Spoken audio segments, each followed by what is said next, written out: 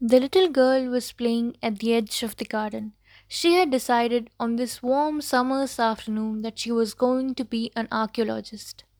Equipped with a beach bucket, a little plastic spade, and a big brush borrowed from her father's workshop, she began digging beneath the walnut tree.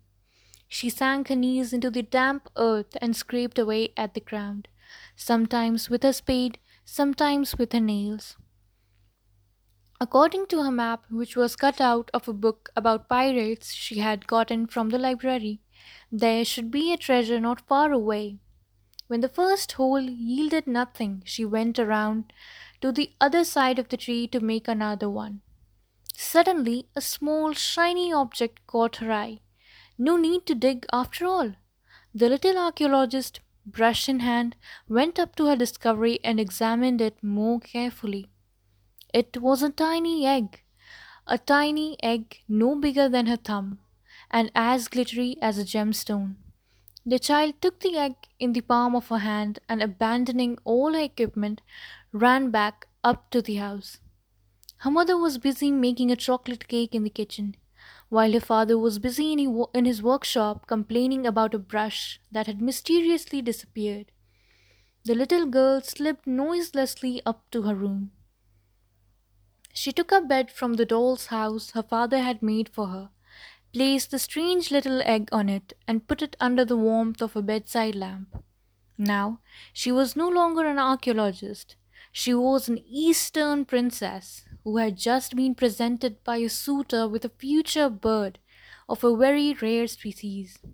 She opened her closet, slipped on a pretty turquoise dress, and stuck a tiara on her head, from which she hung an iridescent scarf belonging to her mother. Then she sat on her bed facing the egg and waited. Soon her mother called her down for dinner. A delicious smell of chocolate wafted through her nose, but she resisted. She did not want to miss the hatching of her exotic bird. She heard her mother coming up the stairs. She hid the egg behind a teddy bear and sat up on the bed as if she was on a throne. I have decided that from now on I will only eat blue food. Her mother closed the door, smiling, and went back down to the kitchen where she put her cake in the fridge for later. The little princess, tired of doing nothing while she waited, decided to organize a ball to celebrate the imminent birth of fabled fledgling.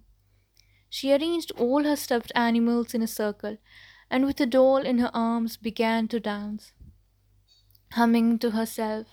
Amongst these guests who had come from the four corners of the earth in honor of the new nestling. That was when she heard a little crack. The little girl dropped her dance partner and turned to the egg, staring wide eyed. Bigger cracks gradually appeared, and then, suddenly, the sparkling shell burst open. A tiny, strange creature unfolded its wings. It was completely naked and all wet, but it sparkled even more than its shell. It was not a bird, not even an exotic bird. It was a fairy. The little girl was struck dumb by this apparition, which went beyond her wildest dreams. The fairy stretched and shook her wings. She took off and alighted in the doll's house in front of the mirror, in which she admired herself for some considerable time. In the end, she turned to the child who was still staring at her. She rubbed her hands together and blew on them. With that, she disappeared, both from the room and from the child's memory. The little girl was playing at the edge of the garden. She had decided on this warm summer's afternoon that she was going to be a fairy, equipped with a magic wand which bore a strange resemblance to a dead branch, and a wicker basket full of flowers. She began to dance under the walnut tree. First she hummed, and soon she was singing a song she had made up about the hatching of a strange bird. She didn't really know where that idea had come from, but she liked it and wanted to tell her parents all about it. In fact, she wanted to tell loads of stories. Starting tomorrow, she was going to be a writer. Then she would be able to share her adventures as an archaeologist, a princess, a fairy, and a bird. Perched on a branch way high up, a little winged creature laughed as she watched the girl dancing.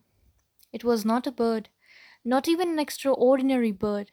It was a fairy, the fairy of imagination and inspiration.